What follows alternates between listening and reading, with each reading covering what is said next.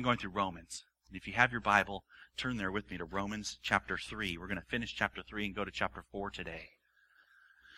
But we've been walking through, and even as we sang, we'll walk by faith and not by sight. What is that? What is to walk by faith? We're looking today at righteousness by faith alone and trying to drive into our hearts again the truth of the gospel. We've tried it with various images as we've gone through so far in Romans. We're taking a quick walk through Romans. And we remember how we were a twisted tree we saw last week. This is who we are. We know, we see it. We see sin. And yet we saw this incredible truth last week that by faith in Jesus Christ, God sees us a different way. God sees us as vibrant and alive. And in fact, we are, because if God sees it, it's true. It's still hard to believe. I think through that a little bit. You know, one of the things I get to do is I get to interview college applicants, because I went to school on the East Coast for university, and so folks on the West Coast that can't go, I interview them. And they all kind of go the same. They come and they sit down with me and they say, well, why should you get in? They get right at it. Oh man, you should see my grades. You should see all the AP courses I've taken. You should see my great athletic accomplishments. Some of them have amazing things that they've done. You should see my musical pieces. You should see how I volunteered at the hospital. You should see all the fantastic things that I've done. And I write a little report and I send it off to the university about how awesome they are. They are almost uniformly awesome. I've never had anybody come up to me and say, sit down, you plied. Why should I want to go. Well, what have you done? Hey, have you read any good books? Read? I don't read. I don't know how. Okay, math. Well, I got adding, but subtraction's kind of hard. That sort of thought that, hey, you got nothing. Nothing. And then that person in the mail gets an acceptance letter to go to the university. You're like, what? Wow. There's been some mix-up. I knew he got the names wrong when he sent those reports in. No, this is what we've been talking about. The one who makes us righteous gives us a new heart and a new mind, so it's not even our abilities. And we've been looking at why this is not unjust, because we've seen Jesus. And we thought, oh, we've been looking at the wrong axis. Because we look at what we do and how that's going to justify us, let us stand before God. And we see, no, it doesn't. The only hope we have is in the righteousness of somebody else, Jesus Christ, and believing in Him. So we ended last week. You see it there, that we ended, and we say that it's been only God, that no one, for all of sin, this is our memory verse, and fallen short of the glory of God, and are justified by His grace as a gift through the redemption that is in Christ Jesus. This is to show His righteousness, verse 26, at the present time, so that God might be the just one and the justifier of the one who has faith in Jesus Christ. So we're righteous, we're justified. Many people know justified as just as if I'd never sinned. That's good, but there's more. Just as if I'd always obeyed. For your whole life. That's an awesome reason to sing, and we've been singing this morning. But He's not done. And if you hear that, oh, I pray that it might just not wash over you again today. Oh, yes, justified. I've been justified. That sounds like a great word. No, stop. This peace has to drive into you and me and impact everything we see. Righteous by faith alone, accounted as righteousness right before God. What does it mean? So I say, okay, I'll take that. I've done it. I put my faith in Jesus. So we're looking today at how that plays just a little bit out, that it's true. Okay, here we go.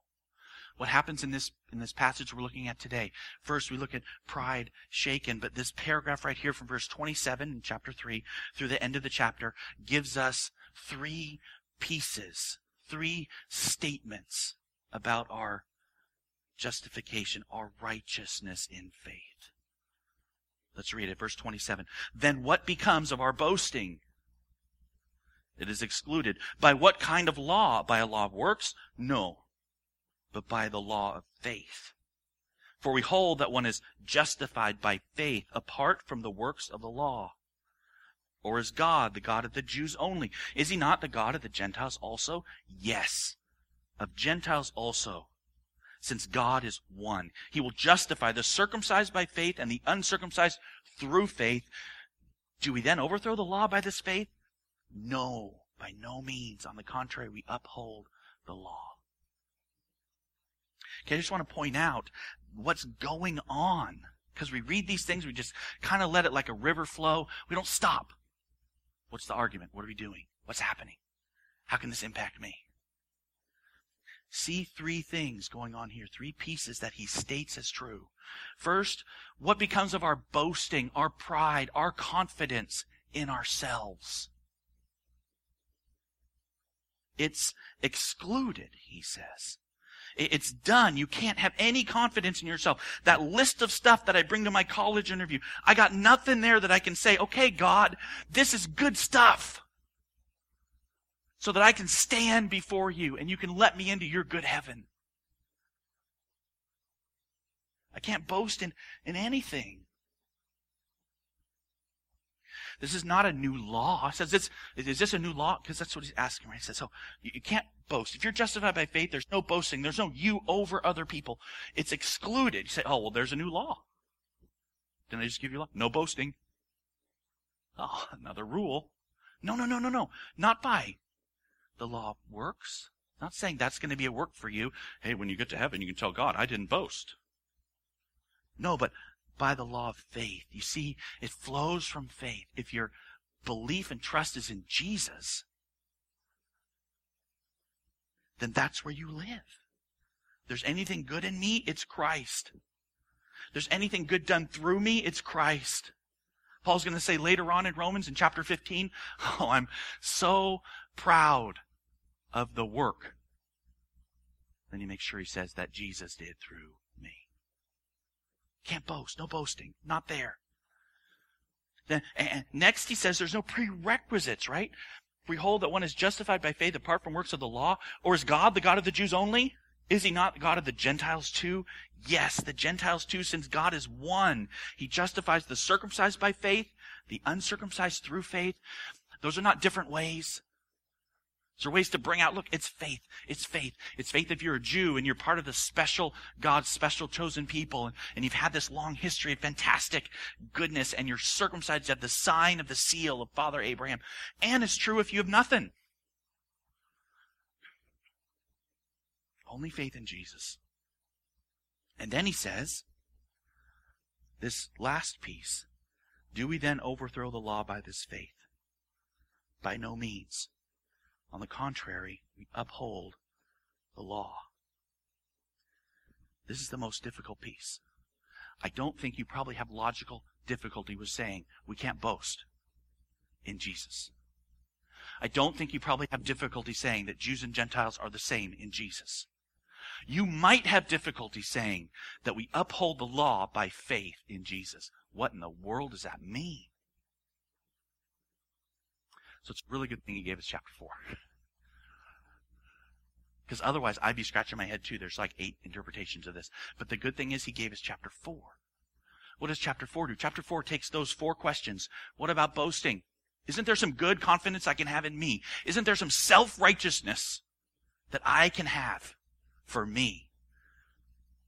And isn't there something really special about being in the in-group? Number 2. And number 3, do you uphold the law? And he brings in, as his from stage left, here he comes up the thing. I was We won't bring him in today, but imagine he's coming in, Father Abraham. That's what he does. He's going to use Abraham, the father of Israel, the man who God spoke to, said, leave your country and come and I will make you the father of many nations. The guy's going to bring him in. Exhibit A, to help you understand these three questions, to help you get him in your heart today. That's the proof that he's going to give about you shaking your pride, it not being about you at all, about faith in Jesus. That's what he does. So let's look at chapter 4 and see those three questions again. First, about our boasting. What then shall we say was gained by Abraham, verse 1? Our forefather according to the flesh. That means, hey, father of Israel. For if Abraham was justified by works, he has something to boast about. Oh, yeah. Remember Abraham? He did what God's... Hey, remember him and Isaac? He took his own son and was going to sacrifice him there. Oh, man, he had good deeds before God. If Abraham was justified by works, he has something to boast about, but not before God. What does the scripture say? Abraham believed God, and it was counted to him as righteousness. Abraham believed God, it was counted to him as righteousness. We brought up this last week. That's Genesis 15:6. That's Abraham listening to God, promising him, and the text said he believed God. And then the text says, and God accounted it to him as righteousness. Accounted as righteousness. Wow! This is it. You'll be standing before God forever. Why, Abraham? Because I believed in the promise of God.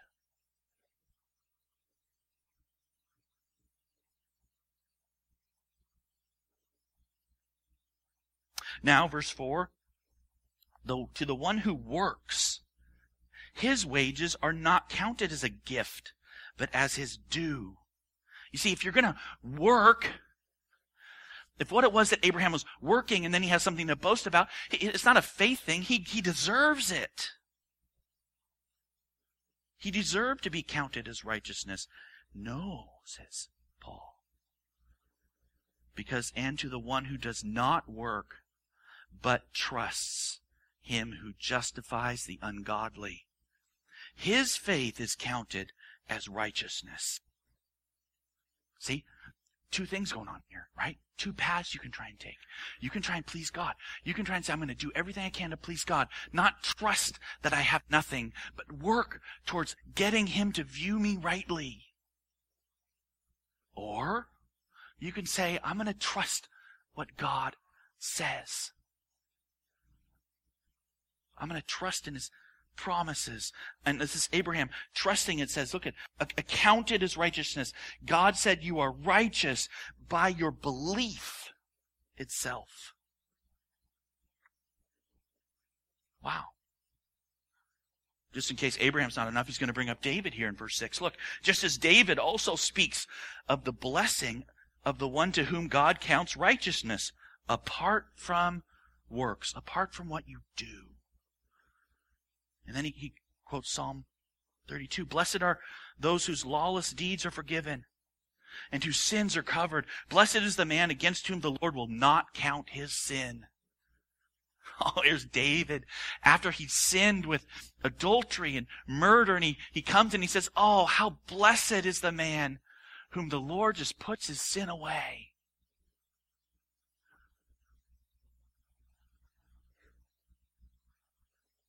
You see, that's being accounted righteous. That's one part of justification as God looks at David and by his free gift. David didn't do anything to try and have penance before God. God just pushed that away and covered his sin.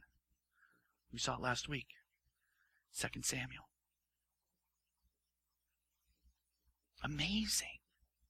So you say, hey, look, Abraham, David, nothing to boast of, that they're righteous. The righteousness was given to them by God as they just believed in the promise that God could do that. We have particular promises too.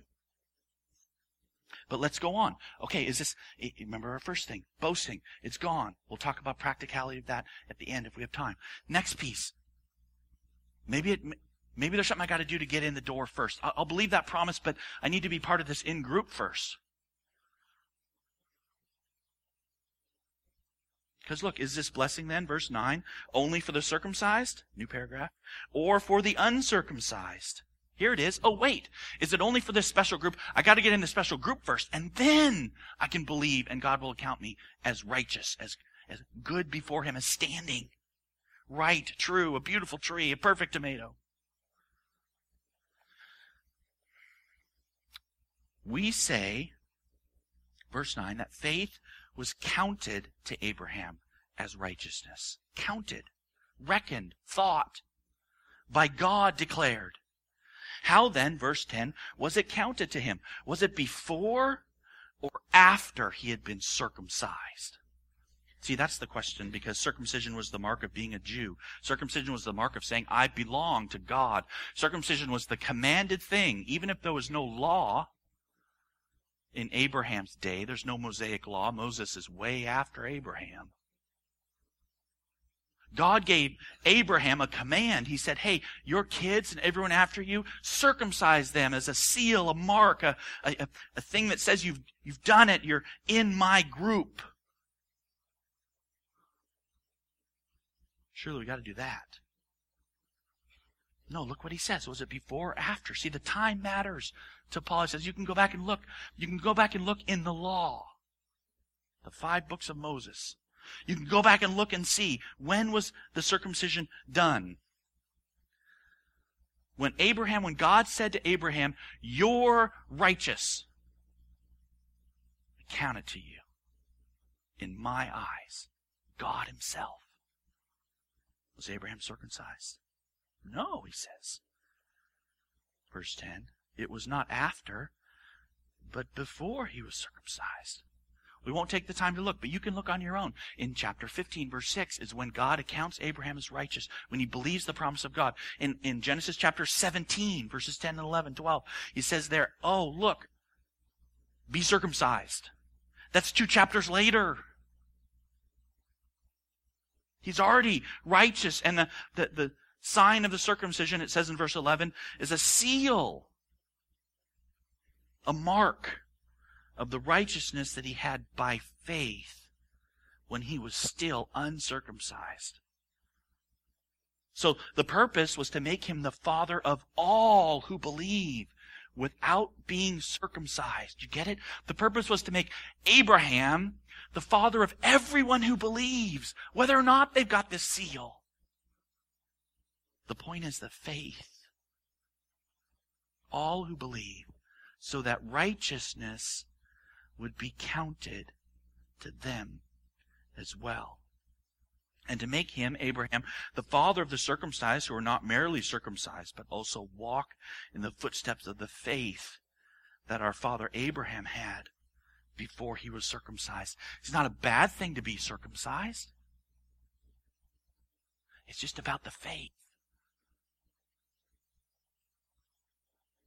Okay, we're walking through. These are these 3 questions. But the questions are there for a purpose. They point us back to this radical, huge, massive thing. This is our life. You and I. This is all we have.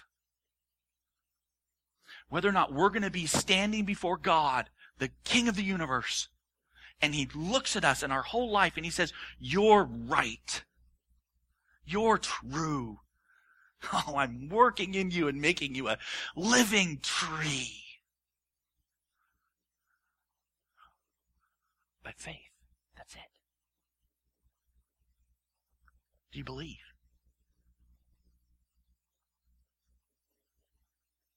So one more piece. It's the hardest piece. Remember the question? Do we then overthrow the law?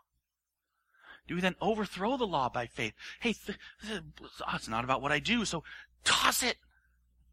And he said, no, by no means. On the contrary, we uphold the law. How do we think about that? How does that play in? I said this is the hardest because what we do with misunderstanding this one is we go and we put ourselves back under the law You do this. I do this. It tempts me so much. I want to show God my cool sheet, my awesome resume. I want to do something to show God I'm worthy of what he's done for me. What does it say? Verse 13, chapter 4, Abraham. For the promise to Abraham and his offspring that he would be heir of the world did not come through the law, but through the righteousness of faith. For if it's the adherents of the law who are to be heirs, faith is null, and the promise is void. The law brings wrath. But where there's no law, there's no transgression. Okay, what does that have to do with upholding? What's going on? Here's what's going on. Law. Beautiful. Perfect. Do we throw it away? Or do we say, no, we uphold it by our saying righteousness is by faith alone, apart from the law? We do. Here's the deal. You and I are saved apart from the law. You and I don't have to say to the law, oh, we think the law is not true, not perfect, not beautiful, somehow out there and terrible. No, it's perfect, good, fantastic. But, verse 13, salvation didn't come through the law, through the righteousness of faith. So what God did was something, He had to do something apart from the law for us. I can fully uphold the law and yet know that I wasn't saved through it. Not directly.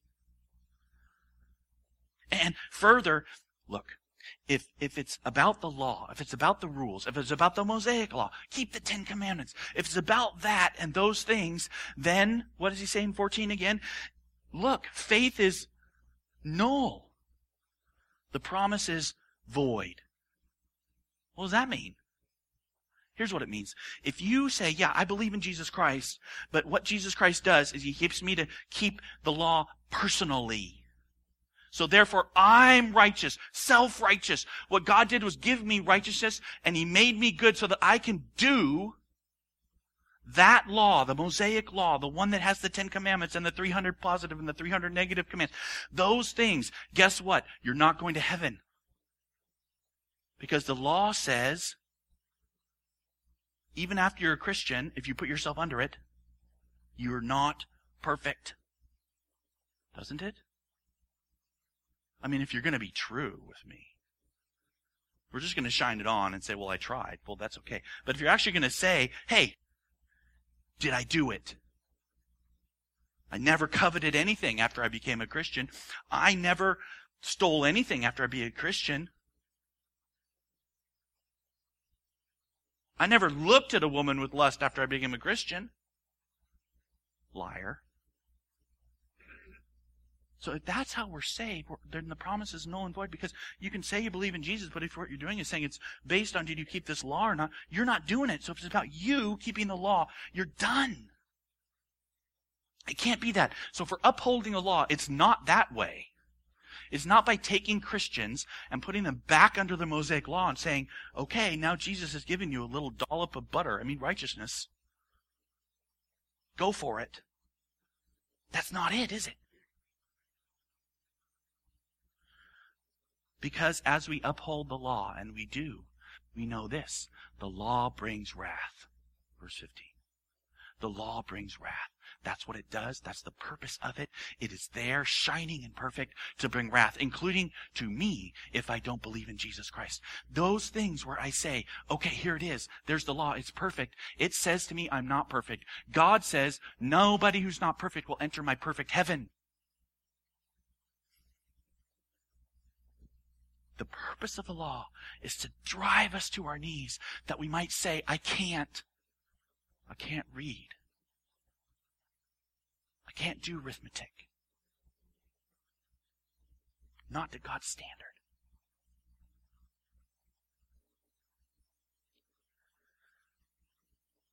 Where there is no law, there's no transgression. It appears what he's saying there is that what the law does is bring the recognition of the rebellion. Where there's no law, you don't see it, but where you do, that piece is there where you actually see it. The law is good. It brings wrath. That's a good thing. That is why it depends on faith. Paul writes in verse 16. That is why it depends on faith, in order that the promise may rest on grace and be guaranteed to all his offspring, not only to the adherent of the law, but to the one who shares the faith of Abraham, who is the father of all. Look, we uphold the law, but our salvation, the promises. Remember what God promised to Abraham? He promised him he'd be the father of many nations. He promised him a land and a people. He promised him that he would have somebody forever, people there, thousands, his seed. Pointing forward to Jesus. He promised that to Abraham. The promise didn't come because God looked and said, Abraham's a good guy. The promise came because Abraham, it says, rested on his trusting that God's promise was true.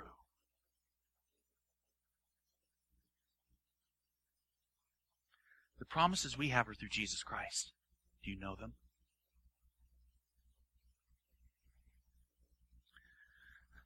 Abraham, upholding the law.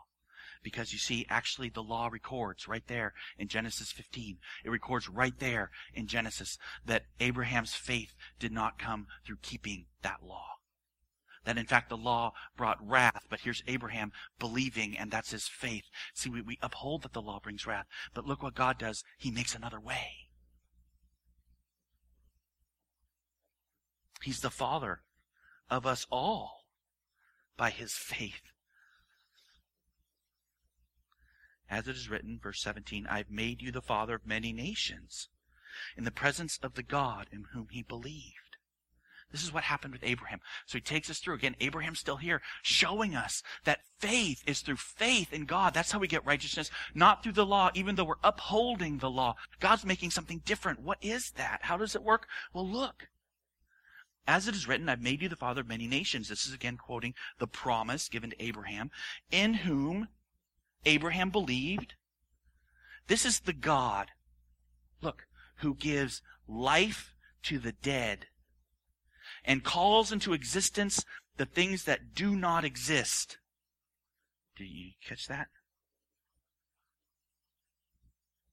See, if we uphold the law and we're saying that our salvation is not through it, then we got to believe in a God who does what? Makes dead things live. We have to believe in a God who makes things new that don't exist. Isn't that amazing? Just chew on that for a minute. Chew on the fact that it's not through the existent law that somehow your past, your grade becomes, but it's through God making dead people live. That's your faith. God calling into existence things that don't exist. We know he's that way because of creation, and there's a little flavor of creation there. But this is really about us. Apart from the law, God making things that are dead to the law. How are we going to get out of this law thing? We're going to see. It's about being dead. And through that death, then God making somebody alive. You've heard of resurrection, huh? Life is in Jesus Christ. This is your faith. Not about the law. It's incredible. Okay, keep going. We're still there. 18. In hope. This is Abraham. Abraham believed against hope. This is just means that everything was against him, but he still believed. He hoped. So connected to faith, isn't it? Faith being the substance of things hoped for. In hope, he believed against hope that he, Abraham, should become the father of many nations, which is what God said. Believe in the promise, you see. As he had been told, so shall your offspring be. He did not weaken in faith, verse 19, when he considered his own body, which was as good as dead, since he was about 100. It's meant to be funny. Sorry, you guys. Anybody here 100? Good as dead. I didn't say so. The Bible did. Since he was as good as dead, since he was about 100, or when he considered the barrenness of Sarah's womb, he didn't weaken in faith. There he believed that God said it was true. It was true. He didn't weaken in faith when he saw he was old. Sarah was barren. No distrust made him waver concerning the promise of God, but he grew strong in his faith as he gave glory to God. Cool, huh? Steadfast, believing in the promises. Notice what it doesn't say. He grew in his righteousness. Why? He's accounted as righteousness by God. What matters is your faith. God gives the righteousness. God declares the righteousness. It's not you, I'm getting more and more righteous day by day. No, you're accounted with the righteousness of somebody else, Jesus Christ. So he's not getting more righteous. He's growing in faith by giving glory to God. Why do we sing? So that you and I can more and more say, yes, what I'm saying with my mouth, what I'm saying in my heart, it's true, it's true, it's true. I remind myself. Why do we take communion? I remind myself week by week, oh, look what's been promised me. Though I was dead, yet I will live. This is Abraham. Something really important. One is that circumstances, right, will batter you. It battered Abraham. He believed, and yet these circumstances were not ideal. Get that? This is faith in the promise, not faith in what you see. I so want it to be about what I see. I would believe if God would just do this for me. That's not Abraham. He's believing, though he's 100. Time to have a child. No, God, it's about time for me to have great-great-grandkids. No. Okay, the other thing that's really important for you to see before we leave Abraham here, the other thing that's important to see, look, he believed. Did you read that? Did you see how strongly he presents Abraham? He did not weaken in faith when he considered his own body. No distrust made him waver concerning the promise of God, but he grew strong in his faith. You haven't read Genesis, Paul? This is Abraham who feared for his life, and so he passed off his wife as his sister. This is Abraham who has a whole nother family by Sarah's maid, Hagar.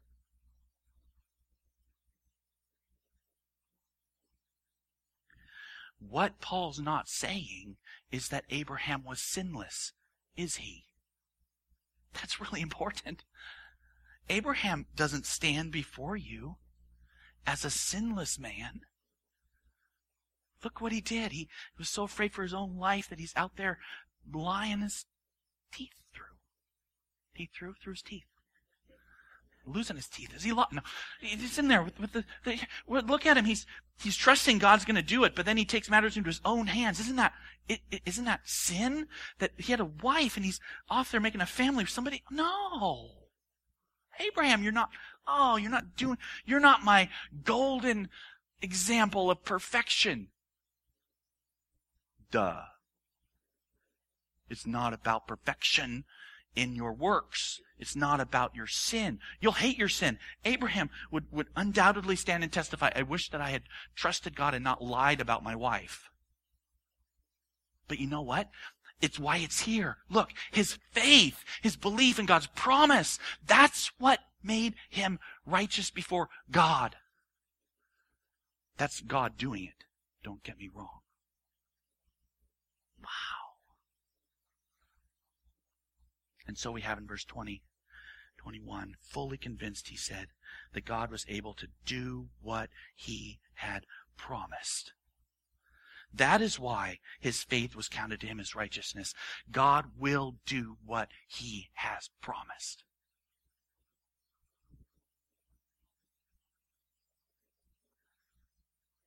Therefore, we uphold the law. That's what we're doing.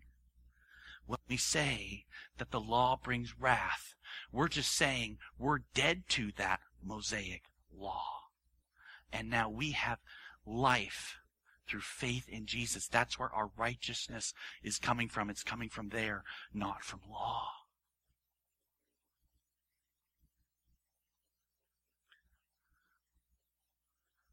I want to just take a minute, and we're almost done. This will be very quick, but I want to see with us that it applies to us. These things apply to us. Look, verse 23. But the words, it was counted to him. God counted it to Abraham. Those were not written for Abraham's sake alone, but for our sake. It will be counted to us who believe in him who raised from the dead, Jesus our Lord, who was delivered up for our trespasses and raised for our justification. You see that? This account of Abraham. We're bringing forward Abraham so you can see, even in the law, the writings of the Torah, the Old Testament, that it was about faith. And the law, the Mosaic law, didn't save Abraham. It didn't get him righteous. It was faith in the promises of God. That piece is for us to understand. We who believe in Jesus Christ. Right? There's no boasting for us. There's nothing to boast about. I'm not better. The point is the promise. The point is what Jesus has done, not what I've done. There's no Jew or Gentile. There's no man or woman in Jesus. Jesus Christ was delivered up for our trespasses, right? This is where the law comes in, because he was perfect under the law.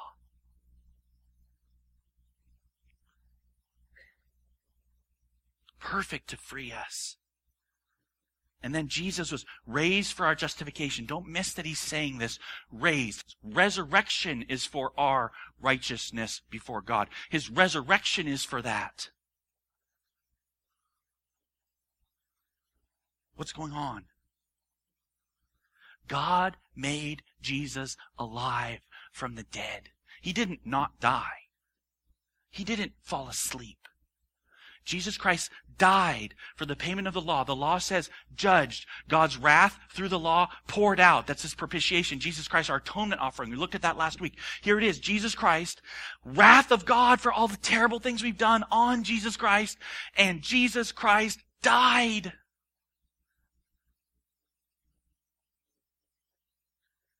That's payment. But look, he says as he ends the chapter. Look. Delivered up for our trespasses, got it, and raised for our righteousness. It's not just washed, it's given something.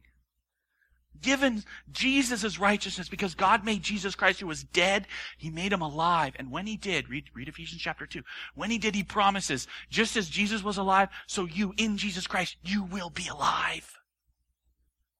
That's our hope. That life, something new, will be brought from the death that is in us from the law. Brought to life in Jesus Christ, in his resurrection from the dead. That's what baptism is. A picture. Okay. You've walked through a whole chapter of the Bible. Good job. That may be a lot for you. Get the video. It goes online. Look at it again. Walk through this chapter. Get in your heart, you and I. Oh, it is all about my being accounted righteous by God. How do I get that? By faith in Jesus Christ alone. That's how I get it. It's so radical, faith is. We're so closely connected to the work of Jesus Christ that by grace, it's a gift. Jesus' work is mine. Yours too. If we stand together, we're going to stand with the work of Jesus Christ as ours. Not as our resume of my works under the law. Please don't go there. I read you a quote from a pastor in the 1700s who he agreed with this. There's a story to it, but I just want to read the quote. He says, "But yet to this moment, I find it the hardest thing to deny righteous self. I mean, to renounce my own strength and righteousness and not to lean on that for holiness or to rely on this for justification." Here's what we do, you and I. We don't stand before God in our holiness, in our righteousness. We stand before God in Jesus's. So what do? We fall to our knees in humility. and we bounce in gratitude. Oh, I can't believe this has been given to me. We're righteous our whole life. Obedience flows from that. We haven't gotten better to prove. We've gotten killed and raised with Jesus Christ from the dead so that we're no longer under the law, but have a new heart and a new mind. I would say to that kid who comes to go to college and says, I can't read, I can't run, I can't do. The answer for us in Christianity is, you're right. You're going to need a new heart and a new mind, new lungs, new body. The one who can do that, who gives us new life, is our Savior. Put your trust in Him. Let's pray.